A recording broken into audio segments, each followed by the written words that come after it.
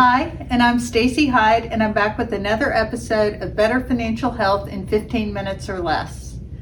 And today I want to talk a little more topically, and by that I mean current world events. It is very hard to turn on the news without seeing something about the ongoing war that Russia is raging in Ukraine right now, and to be very concerned about what's going on. And then you also can look at the price of gas at the pump. It has gone up dramatically in the last month, and you may be tempted to log on and look at your 401k or your investment accounts and see that those don't look nearly as good as they did at the end of the year. So what does it all mean, and what should you do? The main thing is that to remember that worry has never solved any problems. So that's kind of the key thing to keep in the back of your mind, because you have to remember that we've been through cycles like this before.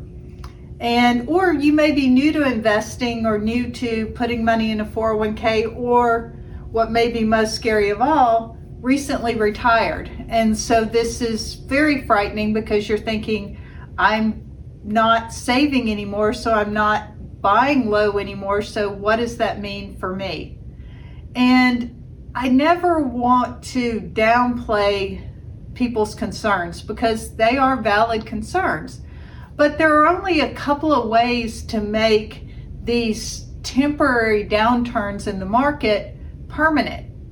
And that is to sell right now. Because if you sell right now, your stocks may be down 20 or 30%. And the question becomes, if you sell right now because you're worried about what markets are going to do going forward, how do you make up the money that you've lost? And if you sell out and put it in the bank where you're earning very little interest, there's really no way to get back to what you had before without 20 or 30 years going by. Stock markets do this. They go up, they go down, especially in the short term. In the short term, it looks like this little jaggedy line that just goes up and down and has no rhyme to the reason. But if you step back and you look back over a 10 or even a 5-year period, 5, 10, 15, 20 years, you see that the markets, it looks like it just goes up. But what you miss in that long-term view is what's happening in the short term. And we've seen this happen in 1999. I know some of y'all probably weren't born then, or you were toddlers then. That was the first tech crash. And then the one that I think most people really remember is the financial crisis. But what I ask you to keep in mind is that the stock market started showing signs of trouble early, actually in 2007.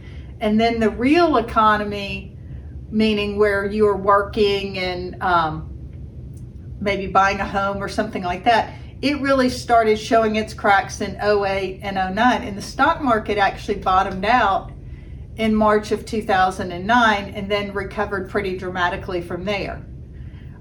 Something similar happened in March of 2020 when we had what I call the COVID crash.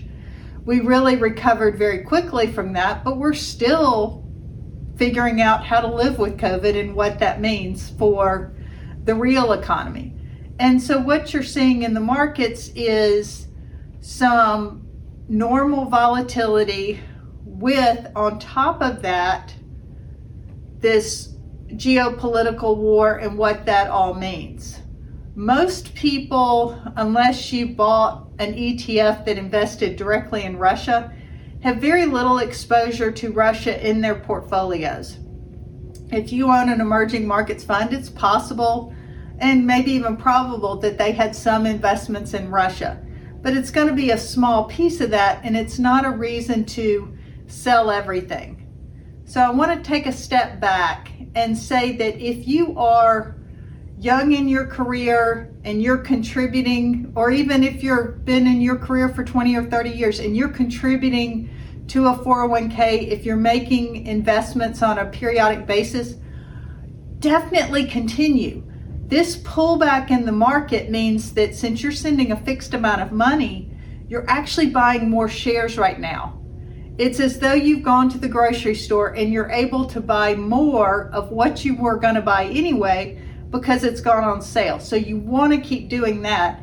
So when the market recovers, as it has always done in the past, then you will actually have more shares. And so if you were going to buy 4 shares when they were $25 a share, well, at $20 a share, for that $100, you're buying 5 shares. And so what that means is that when it recovers back to $25 a share, you actually have $125 and that's more than what you would have had otherwise. So it's actually, as bad as it feels, it's actually a good thing. Now, what if you're already retired? What does that mean for you? I can only speak for our clients, but what we do here is that we actually proactively at the end of last year looked and raised some money for those distributions that we were expecting, because we never want to get caught having to sell stocks into a down market if we can help it. And that's why we own things in portfolios that don't have the returns of stocks. You know, they've historically returned a small amount, or 2, 3, 4%, not 10, 12% like stocks have historically performed, because they give us a way to fund distributions even when markets are not doing well. And that is how we make sure that that portfolio will last as long as our clients. And in some cases, the goal is to really not get too much into principal at all and pass that on to the next generation. So yes, the account balance is going to be down, but as long as we're not selling those stocks that are down, we haven't lost anything. We still own the same number of shares we owned before. And at some point, we will likely go back in and actually be buyers of stock. And that's the key thing to keep in mind. It's scary, but if you have a plan and you know what your end goal is, which is not to panic, and over time stocks have done better than any other asset class, you're going to be better off. It's scary. Definitely, if you're someone who prays, I think we should definitely be praying for our world leaders. And we also should be praying for the people of Ukraine. And I think most of us are very impressed with their bravery and how well they are doing through this.